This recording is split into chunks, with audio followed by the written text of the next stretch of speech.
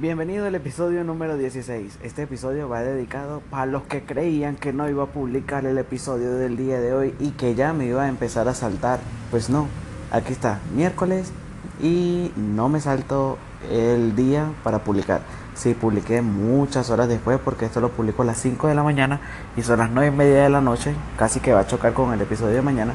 Pero bueno, aquí estamos. Básicamente este episodio es para contarte que volvemos a tecnología con Keiner, ¿será? Sí, lo he estado pensando bien, tenía mucha audiencia con ese anterior podcast que iVoox me dañó y pues más que pensando y hablando, digamos que me gustaba el nombre y todo, pero dos suscriptores me escribieron, oye Keiner, ¿y qué pasó con el de tecnología que te he perdido la pista?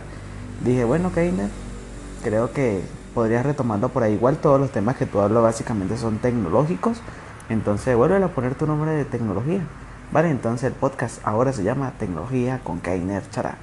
Así que mañana nos vemos con un nuevo episodio. Ya me voy a dormir. Hoy ha sido un día muy largo. Tan largo que a las 5 no pude grabar porque ya estaba ocupado. Entonces me voy a dormir y mañana venimos con un nuevo episodio interesante de tecnología. Hoy el aviso era ese. Volvemos a llamar el podcast Tecnología con Keiner Chará. Chao. Avísame si te gusta la nueva imagen. Nos vemos.